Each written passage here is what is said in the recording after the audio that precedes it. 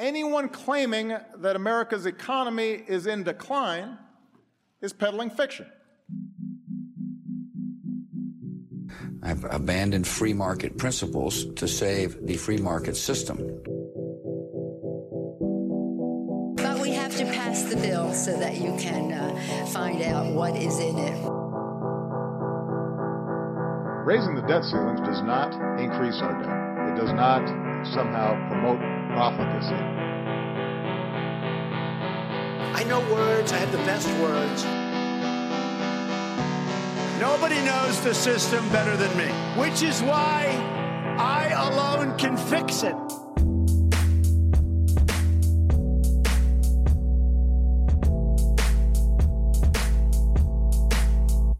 Hello, hello.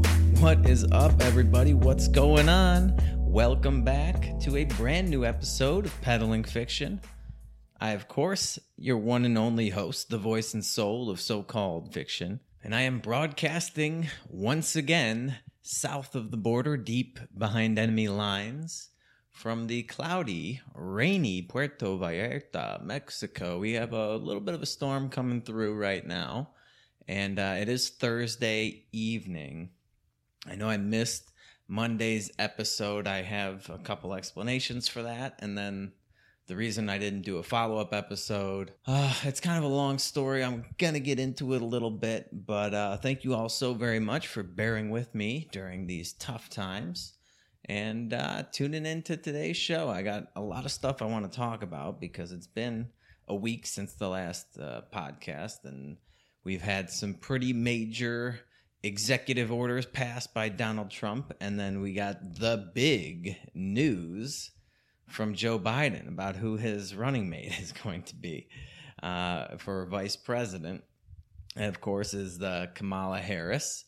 And I have a lot of thoughts on that as well. So that's what we're going to get into today. But yeah, the reason Monday, I know it seems like I'm on vacation here because I'm down in Mexico and I've been here for a little over, I think, a month. Just about a month. A month and like 2 days from now will be a month. But I'm actually working the entire time.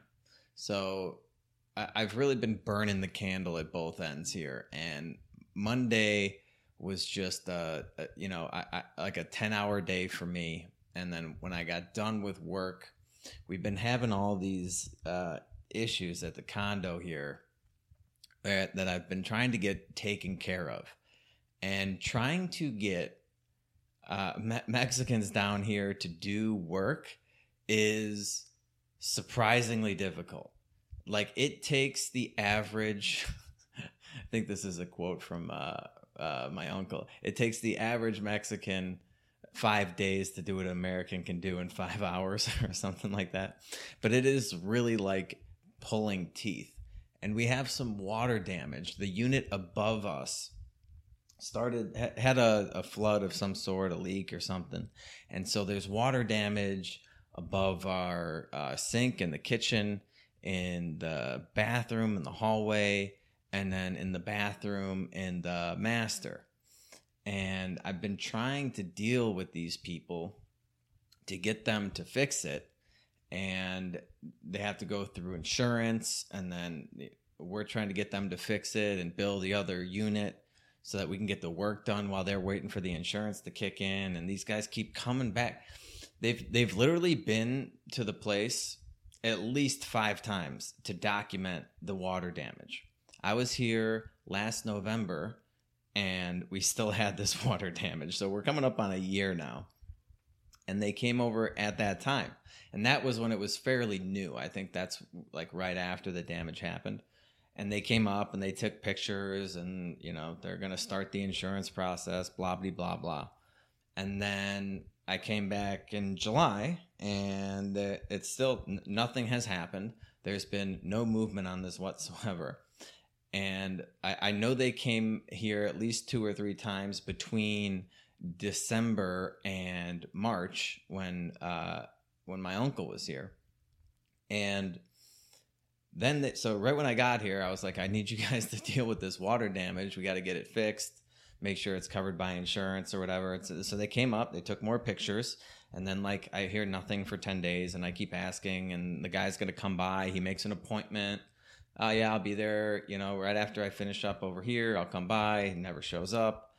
And you have to chase these guys down. It's like chasing a fucking chicken around, like in a Rocky movie or something, just to nail them down to get them to do the work. And then like 2 weeks later, he says, okay, the insurance guy's going to come by and take pictures. He took pictures the first time. They finally started doing the work on the unit above us. So I guess that took priority, which was fixing the problem, because it did start leaking into the bathroom here in the hallway maybe 2 weeks ago. I caught it leaking, and that's when I got him up here. And so they finally figured out, I guess, what was causing the leak above us. And this week, of all weeks, they decided to start working on that right after I got done putting in a day's work on Monday. And they've been working on it pretty much throughout the late afternoon, early evening. And they've been making a ton of noise. They got like a buzzsaw going. There's hammers. I have no idea what the hell's going on up there. But it just wasn't going to make... it just wasn't going to be possible to do an episode with that going on. It was way too much noise. And I was just exhausted. I was burnt. I've been really going full tilt because I am trying to have some fun out here because things are open. So, you work from 7 to 4:30 or something, take a little dip in the pool, watch the sunset, maybe go out for dinner and a few cocktails, probably a few too many. And you wake up at about 6 a.m. the next day and do it all over again. And so I was pretty burnt out Monday. I don't even know if I would have been able to bring a good episode to you guys, even if they hadn't started the work. But I thought they were going to be done with it that day, and they weren't, of course. And they were doing it yesterday, and they were actually still doing it today. And after I couldn't do it yesterday, I just figured, you know what? We'll skip that episode. We'll do Thursday. They just finished up about an hour ago, and there's some really toxic, fumey smells coming into this place. So if I get cancer or something, or pass out during this episode, that is the reason why. Or if I sound a little more crazy than normal, I might be getting high sitting in this room. So yeah, I'm gonna do the episode today. Next week, I am actually supposed to be. I'm taking an official vacation. I'm taking off of work, and I'm just going to take a week off. Now, I don't know if I'm going to start that on Monday or on Tuesday. I don't know yet. I think I'm going to have an answer by tomorrow on whether or not I will be working on Monday or not. If I am working on Monday, I will do a Monday episode, and then that will probably be it for the week. I don't think I'll do another one until the following Monday or Tuesday when I get back. I think I'm flying back on the 24th. That's the way things are looking right now. So, yeah, you might not hear from me for another week. If you do, I think, if I do something, if there's something that I really feel like I want to talk about or whatever, something really big happens, it'll just be like a short episode, like maybe 15, 20 minutes or something like that, just to give you guys my thoughts on whatever's happening if I have time or something. But yeah, so that's what's been going on with me. I'm off starting tomorrow, and I'm supposed to be off all next week. And tomorrow morning, I am going spearfishing for the first time. So I'm pretty stoked about that. I've never done that before, and it looks pretty cool. And we ended up meeting some people whose their son runs a spearfishing thing out here. So going to give that a try. And all right, yeah. That's it for me. Let's get into the episode, shall we? Because these executive orders are they've reached a peak absurdity as far as I'm concerned. Like, this is just absolutely ridiculous. And the president has been abusing his power for decades.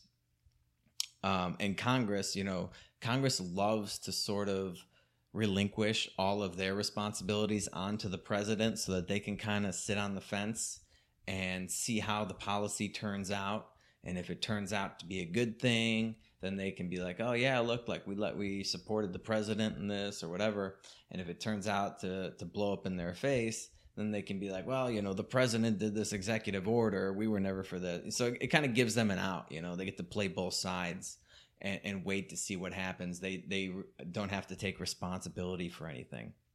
But Barack Obama was pretty famous for his executive orders. He had that quote, I have the phone and the pen, because he was having trouble getting stuff done. The Republicans were always blocking all of the things that he wanted to do. So he just started doing these executive orders. And now you have a Republican president, a Republican Senate, and Donald Trump with probably some of the, if not the most outrageous overreach from the executive branch. I couldn't believe that there were, I can believe it. Of course I could believe it, that there was very little. I only saw maybe a handful of Republicans give him shit over this, even though they were all up in arms under Obama's executive orders. But Donald Trump is literally legislating by executive order. He is handing out money to people. He is canceling taxes. He's doing everything that Congress should be doing. He's just doing by executive order. He's bypassing the whole system, this whole process, right? This entire thing. This whole process of government, that they sort of propagandize us our entire lives. You have the 8th grade civics class or whatever, where you have to take the Constitution class and learn how a bill becomes a law, and Congress controls the purse strings, and really the president isn't supposed to be in charge of anything except for commander in chief of the armed forces, right? So if Congress declares war, the president gets to be commander in chief of that. And executive orders were only meant to be limited to the powers that were delegated to the executive branch of government. It's not just like, oh, you can do whatever the hell you want. You're not a king. Okay, this isn't a dictatorship. And even if you like what he's doing, he's giving tax cuts to people. He's suspending the payroll tax for employees. So the payroll tax, for those of you guys who know habla, is the portion of your paycheck that they take from you before it even hits your bank account, and it supposedly goes towards Social Security, Medicare, Medicaid, and if you make enough money, I believe there's an Obamacare tax in there, and it's like 3.5% or something like that, 3.9% maybe. You have to be in the upper income brackets, I think, to be hit with that. So in theory, or not in theory, what they tell you is that you pay half of that. You pay half of the Social Security tax and the Medicare and the Medicaid, and your employer pays the other half. But really, the employer doesn't care. The employer builds that cost into the cost of hiring you. So for them, if it were up to them, they'd just as soon give you the money than give it to the federal government. So that's built into the cost of hiring you, and that, they take that out of your salary, and then instead of you getting it, the government gets it. So really, you're paying the full freight here. They just try to make it look like you're not. But anyway, his executive order is suspending that till the end of the year. Okay. Which, it's going to be nice for people to have less of their paychecks stolen from them. Listen, I get that. But the problem is Social Security is already a bankrupt Ponzi scheme that we're forced into. And this is only going to make matters worse. And none of this money actually goes towards Social Security. It just goes into the General Revenue Fund, and it gets spent immediately. and the government issues bonds to account for the money that was supposed to go towards Social Security, and they put those bonds into the Social Security Trust Fund. So anytime you hear a politician talk about Social Security is solvent until 2035 or something, that's all a bunch of bullshit. That lockbox is empty. It's like the suitcase from Dumb and Dumber when they're in the hotel room and they say, yeah, we brought your suitcase. And he's like, oh, you got the suitcase. Oh, he opens it up and it's just full of a bunch of IOUs. That's what's in the Social Security trust fund lockbox that everybody talks about. It's just a bunch of government IOUs, and the government owes itself. So really, they're just going to print up all this money to pay off all of these Social Security benefits, just like they do for all of their other obligations. And that's why it's a Ponzi scheme, because the money they're taking from us, it's dependent on, a larger and larger, younger working base to pay into this system, so that the people that are getting out of the Ponzi scheme, the ones that are collecting, can get their money out, right? And the money that they're taking from us, that they're supposedly investing, it's not being invested in an appreciating asset. It's being spent right away. It's like Bernie Madoff on fucking steroids. And even Bernie Madoff said, when they asked Bernie Madoff how it felt like to be running the world's biggest Ponzi scheme, he said, no, I didn't have the world's biggest Ponzi scheme. The United States is running it. And this is what he's talking about. And anytime one of these bills comes due, they just write up an IOU, print up some money, and give it away. It's literally the definition of a Ponzi scheme, except that it's far more dishonest in that we're not allowed to get out of it, even if you realize you're in it. Like if I realized Bernie Madoff had a Ponzi scheme before the whole thing collapsed, I could have pulled some of my money out. But we're just stuck with it. And this is only going to exacerbate those problems. But anyway, I just sort of went on a tangent there. These executive orders, I mean, there is no authority in the Constitution for the president to do this sort of thing. He can't, you can't just declare that you're going to cancel a tax or increase a tax or give people money. That's the other thing, that he's going to give the unemployment stimulus, the federal edition. It's not going to be the full 600. It's going to be it's going to be 400. And I forget how long that goes, but that's going to have an expiration date on it too. And I'm sure it's after the election.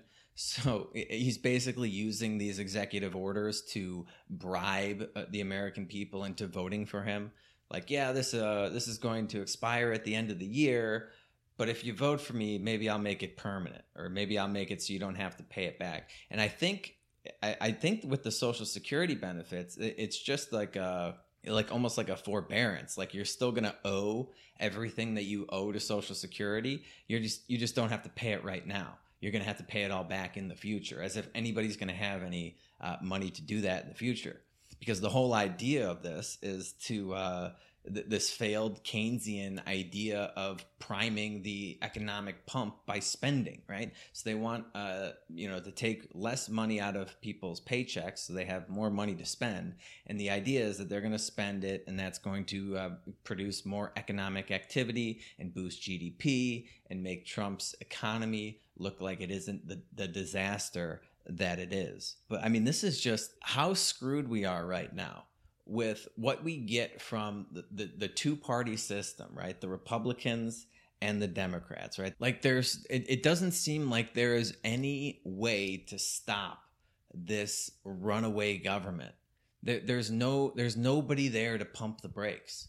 I mean, this is what you get from these supposedly fiscal responsible Republicans, right? And they're still debating this new stimulus package. They haven't settled this. This is why Trump is doing these executive orders, right? Because the Republicans, and if you remember, I told you this probably a month or two ago, that they were going to try to stick to $1 trillion. I was thinking that they might want to try to keep it just under $1 trillion for the 999 optics, but they're at like 1.1 trillion, and the Democrats are at 3.5 trillion.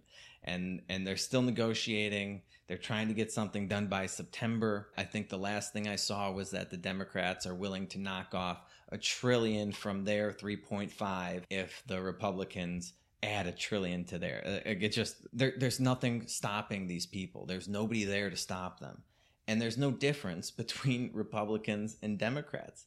I just don't understand why more people can't see this. I mean, Trump is doing the same type of executive order overreach from the executive branch that Obama set precedent for. When Obama did it, Obama went gangbusters with it, and the Republicans were up in arms. Oh, this is unconstitutional. You can't do this. You're not a king. And now that Trump's doing it, they're cheering him on.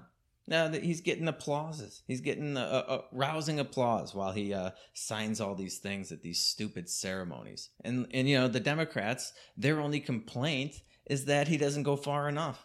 It's that he's not doing enough for everybody, right? They want the $600 a week, and Trump only gave them $400, and he didn't, cancel rent permanently. He only put a moratorium on it. It's like, oh, okay, there's your difference.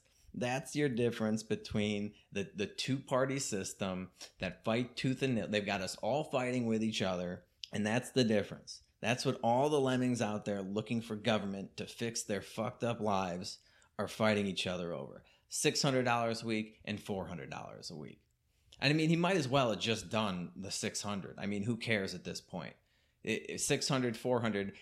Yeah, at every level, you're going to discourage somebody from working. Now at $600, you discourage more people, but you're still going to do it at $400, and probably close to just as many. Because even if these workers, and I've talked about this before, even if these workers don't make as much or don't make more than not working, even if it's close to what they make working, they're still going to take that deal. Going to work sucks. Believe me, I've been doing it all week. I want to kill myself. I'd much rather get paid close to the same amount. I would take a slight pay cut just to have all leisure. I mean, who doesn't want that? That's why all these teachers are pretending like they're afraid of COVID so that they can get a paid vacation for a year or two. But this all stems from this horrible, misguided idea that government exists just to get stuff done. And that's not what it's here for. Okay? Yeah, Trump's saying like, oh, I have to rule by executive order because there's gridlock in Congress and we can't get anything done. That's the point.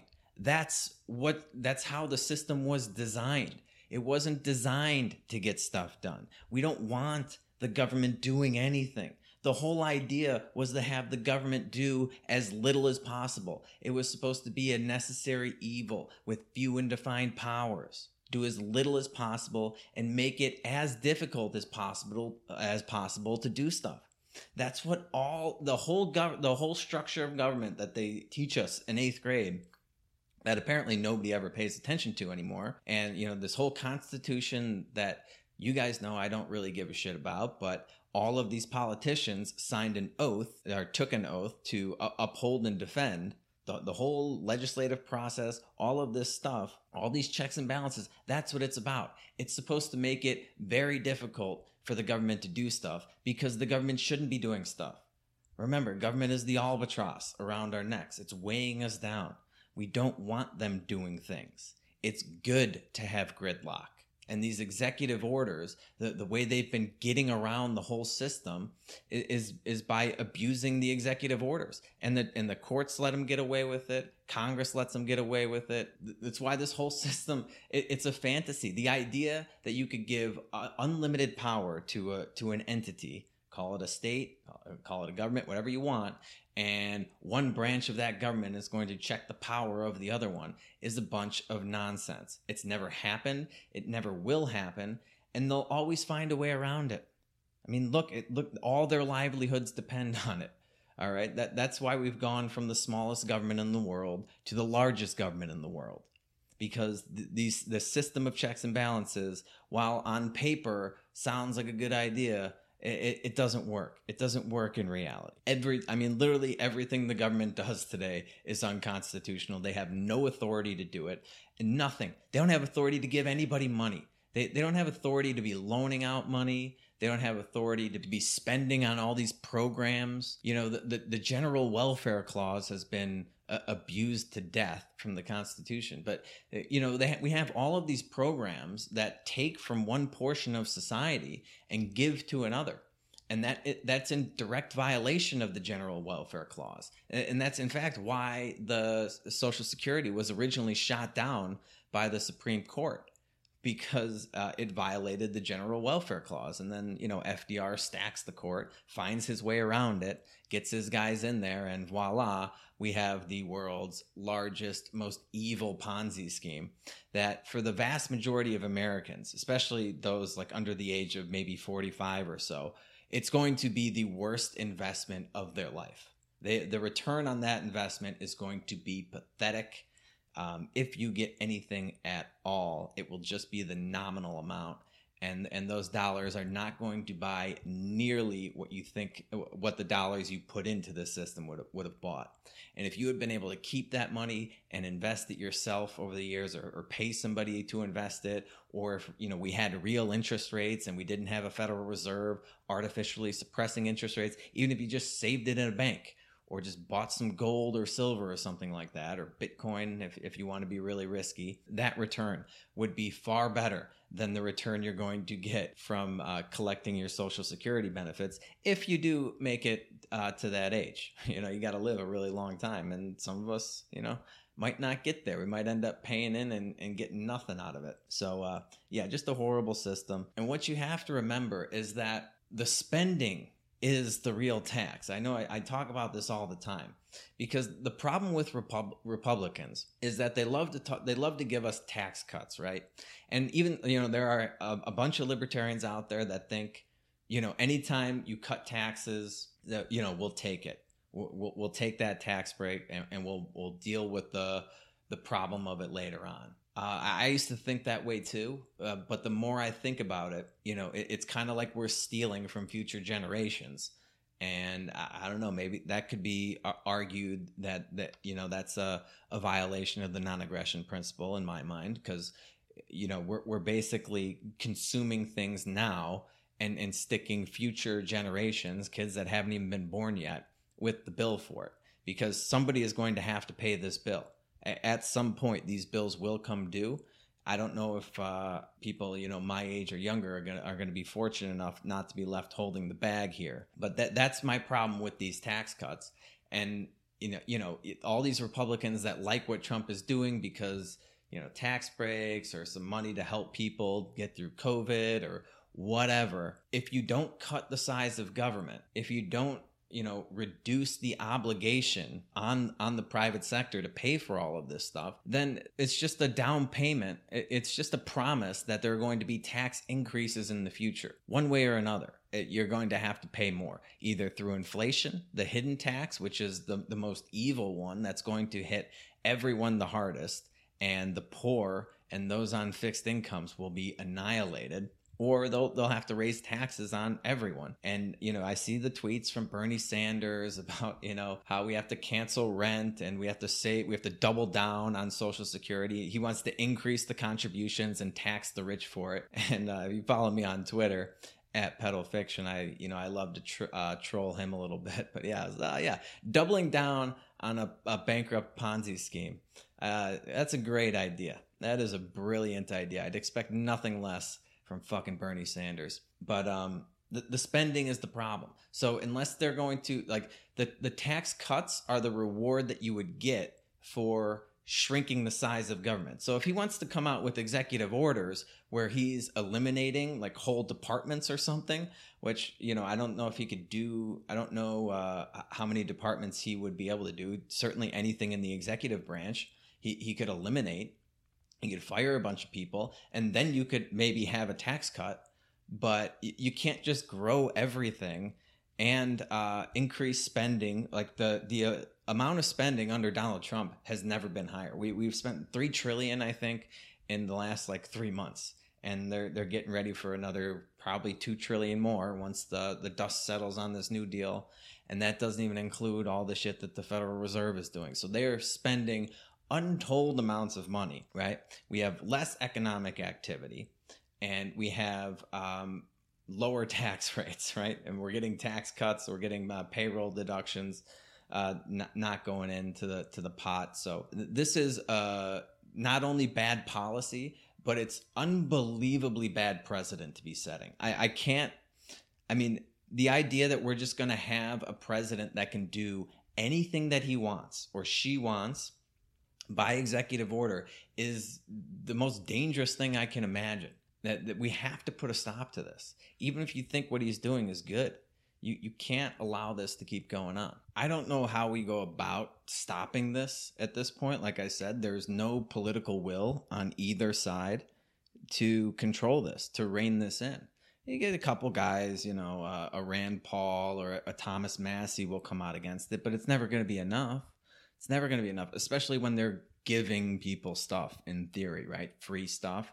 But imagine, if you get somebody who's really terrible in there. I mean, the sky is the limit when you have no principles. So anyway, we're going to talk a little bit more about that after I go over the Kamala Harris nomination for vice president. But first, let me take a quick second and thank our favorite sponsor for the Peddling Fiction podcast, and that, of course, is Lorenzotti Coffee. That's Lore as in Edward, N as in Nancy, Z as in Zebra, OTTI.coffee. And if you go there and you use the promo code FICTION, you will get 10% off your order. And it's a small business. It's run by two entrepreneurial, liberty-minded guys who came together for their love of coffee and the impossibility to find that premium Italian coffee over here in the United States. It's all over Europe. It's easy to get in Italy. The problem is nobody can go anywhere with the coronavirus. So if you've been craving great coffee and you can't leave your house because you are stuck under some government edict, some executive order that says you have to stay in your home, in your state, that stuff is probably coming down the pike. So go to Lorenzotti.coffee, use the promo code FICTION, and they'll send the coffee right to your door. And if you have a small business, if you are lucky enough to be considered an essential employee and you need some professional brewing equipment, to make espresso or something like that, they can supply those machines to you too, to help you brew up the perfect cup of coffee. That's Lorenzotti.coffee, promo code FICTION. Let's get back to it, because the big news, and I think this was the day before yesterday, maybe? Was it Tuesday? All these days are just blending together for me. It's just been a blur here. But everybody's been waiting, of course, for the big announcement from Joe Biden. And Joe Biden's just been hiding in a basement for the last couple of months, which, as I've talked about, I think is the best thing for him. The fewer times he opens his mouth, the better. But there was all this anticipation and lead up into who his vice presidential pick was going to be. And he let the world know that he's decided to go with the worst possible candidate for the job, in my opinion, in Kamala Harris. And if you've been listening to this show for a while, I talked about this when we were probably going through the debates, and he was talking about how he hadn't decided who it was going to be yet, but it was definitely going to be a black woman. And I was looking at the field of black women, and I was like, well, Kamala Harris would probably be the worst possible choice, so that's probably be who he'll go with. And of course, once again, I am proven correct. In full disclosure, I can't stand Kamala Harris, and that will probably become very apparent as this episode goes on. But I just there's so many interesting elements to this VP nomination for me. I just wonder what it feels like to be Kamala Harris. First of all, like you know that you've been awarded something strictly because of your skin color and your sex, and that's it. Like, it was just, we need to check a couple boxes. Here's a woman, she's also black, boom boom. I mean, isn't that ironic that this is celebrated, that choosing somebody strictly off of their immutable characteristics is lauded as this great thing to do, yet it's incredibly demeaning. I mean, Biden never said he was going to pick the most qualified or the best person for the job. No. He came right out and said, I'm going to pick a black woman no matter what. Accomplishments, qualifications be damned. doesn't matter. We just need a black woman. Check those boxes, pander to women, pander to people of color, all at once, two birds, one stone. It tells you a lot about how painstakingly stupid democracy is. I mean, it's like, I'll vote for her. I'll vote for him because her skin color is the same as mine. Or we're both individuals with the cervix, right? I mean, that's a great plan, isn't it?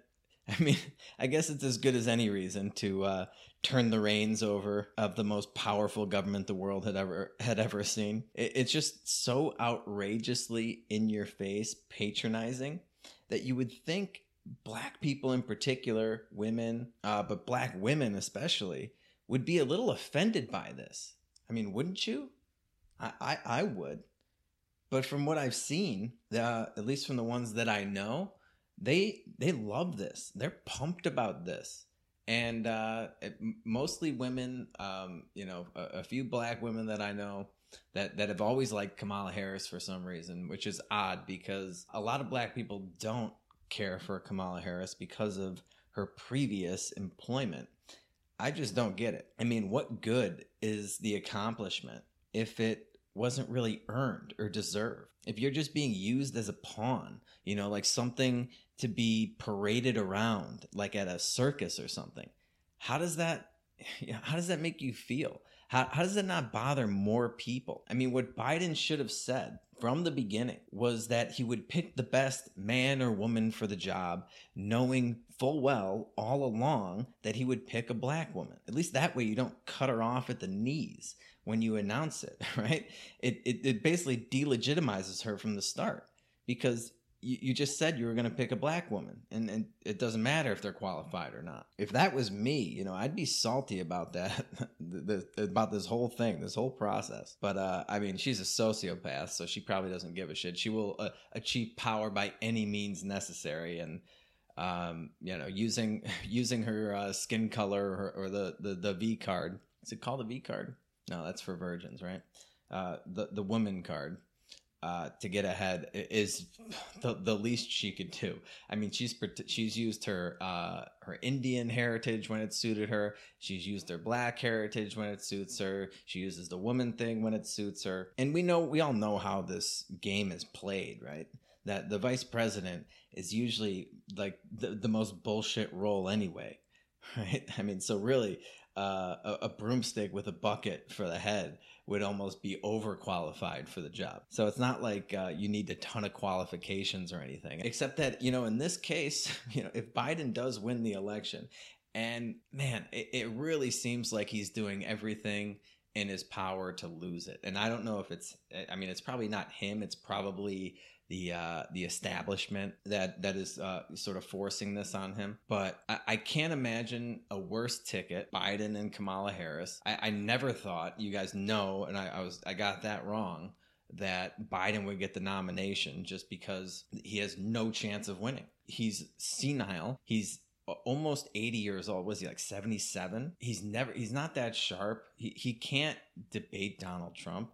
I don't think he could beat Donald Trump straight up if not for this whole coronavirus thing. But it really seems once they forced everybody else out and they threw all the support behind Biden, it kind of seemed like they were trying to lose this election. And now it's like with the Kamala Harris pick, in my opinion, she's the worst possible one. I wouldn't put it past them to basically throw this election.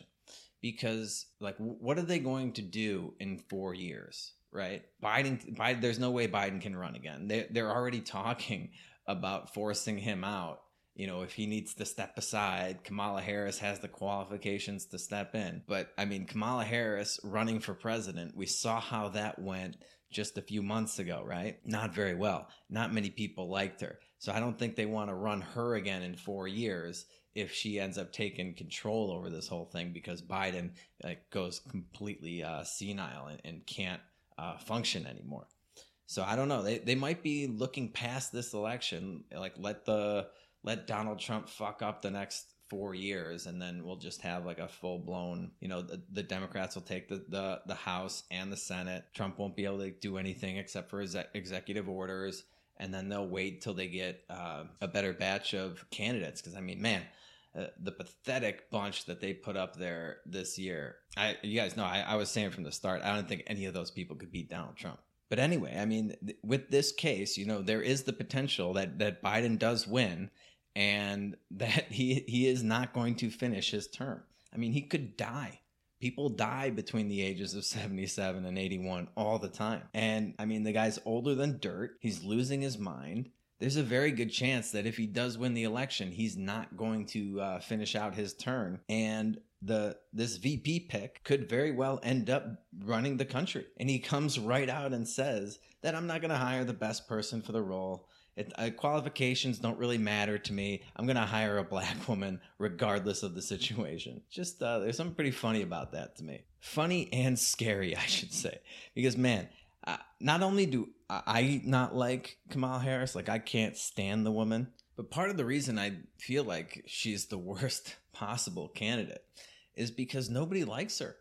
The Democrats don't even, I mean, like, I realize that I'm in a unique position and not a lot of people, especially voters, tend to see things my way. But not only can I not stand her, the Democrats didn't seem too smitten on her either during the primary, did they? I mean, the media, they tried to push her onto the voters early on. They tried to talk her up. They tried to talk them into it because, let's face it, the vast majority of people out there are just lemmings that want to be told what to do, who to vote for. And they tried to make her the one. And I mean, she fell flat on her face. She got roasted. The pig got roasted by Tulsi Gabbard. I mean, she had to drop out. She wasn't even the most popular candidate among black voters. And I know some that like her a lot, but she was also the figurehead of the prosecution of the war on drugs that's done more damage to the black community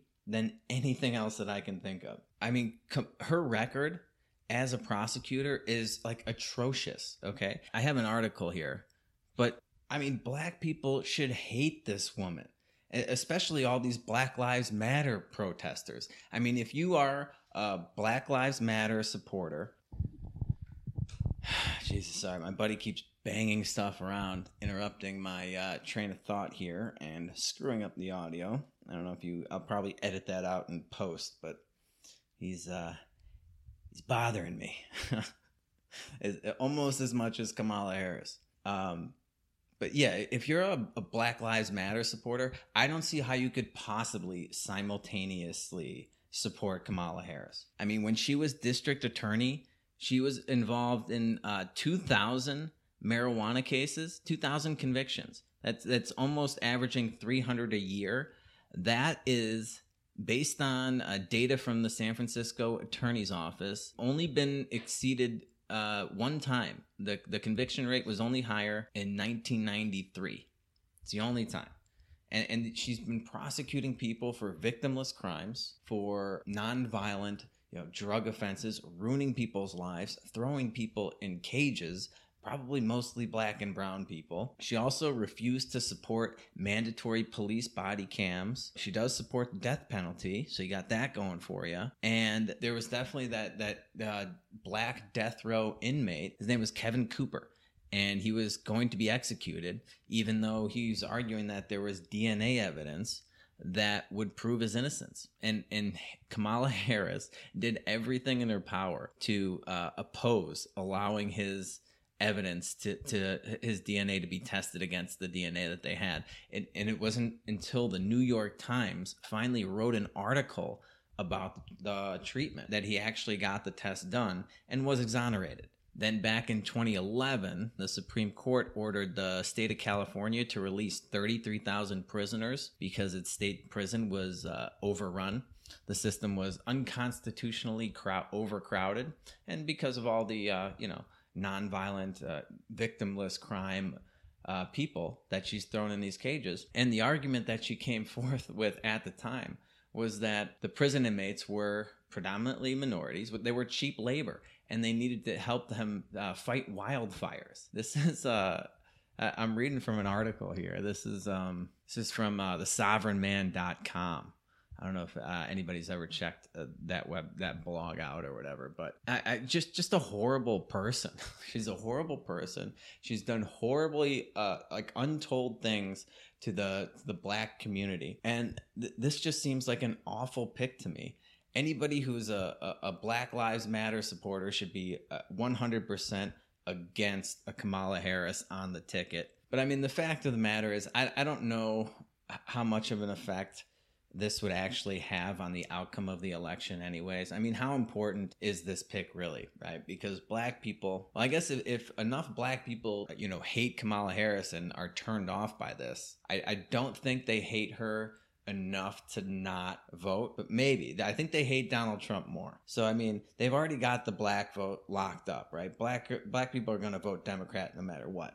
Women tend to vote Democrat more often than anything else. I mean, sure, maybe you'll entice some women who weren't going to vote at all to vote for Biden simply because they want to see a woman VP who might be able to finagle her way into the Oval Office. But I don't think that in the end, that's what's going to swing this election Biden's way. And then, of course, if that's the case, any old woman would do.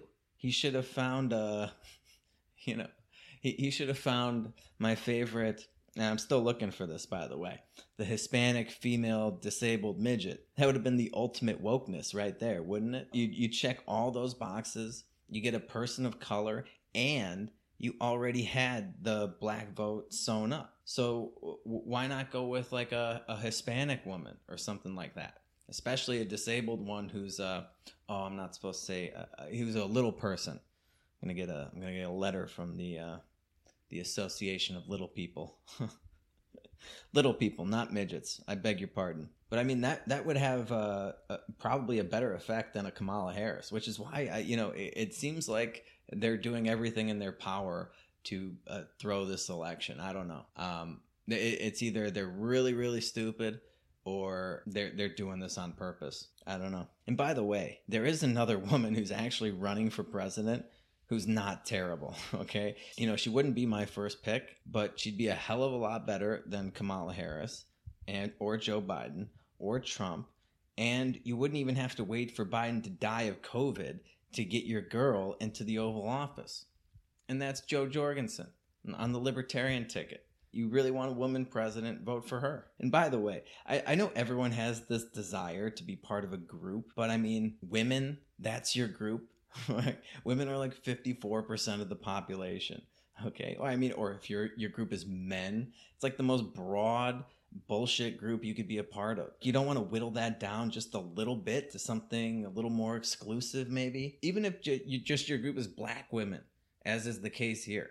Still, it's a pretty big fucking group. Like all black women aren't the same. Why do we lump everybody together into these groups? It's so stupid. Why would anyone care about being in that broad of a categorization? I mean, look, I'm Italian. I don't lump myself in with every Italian or every Italian American. It just seems stupid to me. You really think you're going to get represented because someone from your enormously broad group is going to be in office? You're fooling yourself. You're absolutely fooling yourself. You know who gets represented? People who pay off politicians. That's who.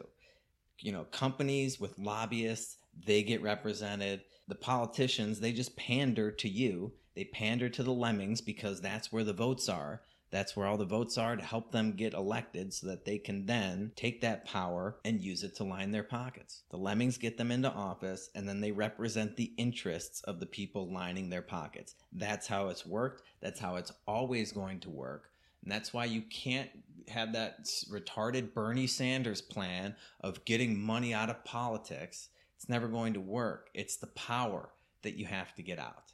Once you get rid of the power, the money goes away. And I know that, all these women out there, they can't wait to have a woman president, to break that glass ceiling. And this is this historic thing. We have a woman of color as the vice president. This way their gender can share in the destruction of America and bomb third world countries and all that great stuff. But believe me, your life isn't going to be any better no matter who the next president is or who the vice president on the ticket is, because all of these sociopaths, they're all the same. Like I said at the top of the show, there's no difference between Democrats and Republicans. They both want to grow government. They both want to intrude into our lives and tell us what to do. I mean, look at Trump with these executive orders, right? You know what also amazes me? That this is, it's so great. It's such a big deal. We're breaking the glass ceiling. And then, oh, by the way, gender is a social construct and it's fluid. And these are the same people. A lot of them are the same people who believe both of those things simultaneously. The cognitive dissonance between voters is amazing to me. Basically between statists, but particularly on the liberal side. You know, it's like I guarantee you all these Black Lives Matter people, they got their Black Lives Matter shirt on while they're going to vote for Biden and Kamala Harris. But I bet if you asked Kamala Harris a gender-related question, she would pander to all the Z's and Zers out there and whatever other nonsense these people come up with. I don't know. It's just there's something there are so many hilarious little aspects to this. What's also funny is that once Biden wins and he has to basically he's basically a senile Manchurian candidate for a year or so before they try to force him out, force him to step down. And then all the people, all of a sudden, you know, the media, all these politicians that have been pretending that he's not completely senile, that he has all of these people that have been trying to convince us that Biden hadn't totally and completely lost control of all of his mental faculties and he's totally fit to run for office and all this stuff. They're immediately going to start singing a different tune. I mean, I think they've already beat me to the punch at CNN. I saw a headline that they were talking about, you know, what if he has to step down? They've already planted that seed now. And there's one more thing that really bothers me about this whole process. And it, you know, if any business had conducted their hiring process the way that Joe Biden did, which was blatant and open discrimination against all men and a ton of women. If any business had conducted their hiring process that way, they would have been sued into oblivion. And yet, once again, the government does something, you know, us plebs aren't allowed to do. I think people should have the right to discriminate and suffer the consequences in the marketplace. But, you know, they've made it illegal for us to do that on several fronts. If you or I were to discriminate in our hiring process, we would get sued into the poorhouse. If Biden discriminates, it's lauded and it's a wonderful thing. I guess as long as you discriminate in the right direction, then everything's fine, right? I don't know. It always bugs me when we carve out all these exceptions for government and they get to do things that we don't get to do for some reason. Not that, you know, I want to discriminate in my hiring process or anything, but if anybody shouldn't be able to, it should be the government who's supposed to be representing the people, right? And if the idea is to get the best government, the best representation, not just whatever political gains that you can get from hiring somebody. Anyway, I don't think this really moves the needle. It was expected. Kamala Harris is just kind of blah to me. I don't know what else to say. I mean, who cares? Who cares? It was the other thing. Like all this buildup over who the pick would have been. It would have been much more exciting if he didn't come out like 6 months ago and say it was going to be a black woman. Why say that beforehand? I mean, you ruined the surprise. He should have just said, I don't know who I'm going to do, who I'm going to pick. It could be anybody, and then hit us with the first black woman VP. That'd be far more exciting. But how excited can you really get over a candidate that everybody's already rejected? She was rejected pretty early on. I don't know. Just it was already kind of expected. Just very bizarre to me. But man, I mean, Kamala Harris has a real mean authoritarian streak in her. And it's come out on several occasions. I documented some of them. And if she gets the reins here, if something happens to Biden, he wins and she gets control, even if Republicans manage to keep the Senate, or maybe they take both houses next time around, what we've allowed to take place with these bullshit executive orders, it's not going to matter. There'll be no stopping it. And of course, if you object to what she's doing, even if you have legitimate reasons, as I, of course, always would, you'll be labeled a racist, right? Because she's a black woman. That's why you're opposing her executive orders, right? But that's why it's so important. That's why principles matter.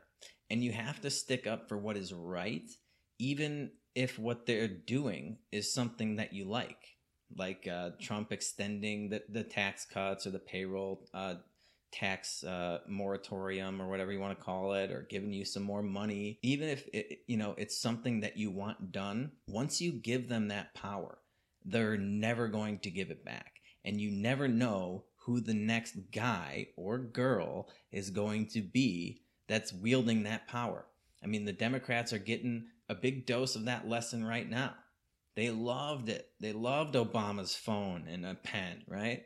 But not so much when Trump's picking up the phone or when Trump's using the pen. That's why you have to be very careful what you turn over to the government. Nobody gave a shit about Donald Trump. Nobody hated him. Well, I guess that's not entirely true, right? I mean, at the very least, Rosie O'Donnell hated him. But nobody was losing their collective minds over a Donald Trump, over things he was saying or things he was doing, until he got the control of the world's largest government. And then all of a sudden, all of the power and all of the control that we've relinquished to the government in general over the years, but to the executive branch specifically, all of it is in the hands of a big orange buffoon or some other power-hungry authoritarian that's going to make all sorts of unconstitutional decrees, ruling over us like a king or a queen, right? But it's going to hurt just the same, regardless of who's doing it. And we're running out of viable options of opposing it. Like I said, I don't know how you stop it at this point. I mean, you might have to leave the country, or at the very least, leave the state that you're in and go to a state that's hopefully going to resist this shit and protect you. But man, it's looking pretty bleak out there. I mean, could you imagine if someone like Bernie Sanders gets in there and starts writing executive orders to cancel rent? I mean, Jesus Christ, dude, the sky is the limit with this. They're literally writing legislation, bypassing that whole political process that they, hold so dearly, near and dear to their heart, and they beat into our heads through, the first 18 years of school that they force us to go to, how a bill becomes a law. And they're skipping all of that, and they're just ordering it up. So, man, look out, everybody. The disaster of a government that we have today is essentially the result of us voting for the lesser of two evils consistently year after year. And man, is the bar for both of the evils constantly being lowered as well. I don't think it can get much lower than it is. Right now, you all you lemmings out there, you get to choose between two old womanizers, one of whom is crazy, kind of hilarious, fairly loose cannon, and the other has full-on dementia. Have fun with that. Have fun with that. But I don't think we'll be able to top that until, AOC is eligible for the presidency or something. Then we'll have to officially set the bar underground, below ground. We'll be below ground with the bar for the lesser of two evils. And the problem is that we all suffer. We all suffer just the same for your retarded decisions. And call that reason number 563 why democracy is not only bullshit, but just fucking sucks. It just sucks. And it's why we should all be looking around for greener pastures just in case. Anyway, I'm going to wrap there. I think this might be a little bit of a longer episode. Try to make up for missing out on Monday. I will, I'll try to update you guys on the schedule. If there's going to be a Monday show, I will try to let you know as soon as I do. I'll announce it in the private Facebook group. If you haven't joined that yet, you should. You just got to go on to Facebook and find it. I'm not exactly sure how to do it, but a few hundred people have, so it can't be that difficult. You answer a few questions, and if we like your answers, we let you in. So do that. Follow me on Twitter @PeddleFiction. And if you want to become a supporting listener of the show, you can do that by going to peddlingfictionpodcast.com. And if you can do all that for me, I will be back on maybe Monday with a brand new episode for you. Until then, you guys know the drill. Just keep on peddling that so-called fiction. Peace.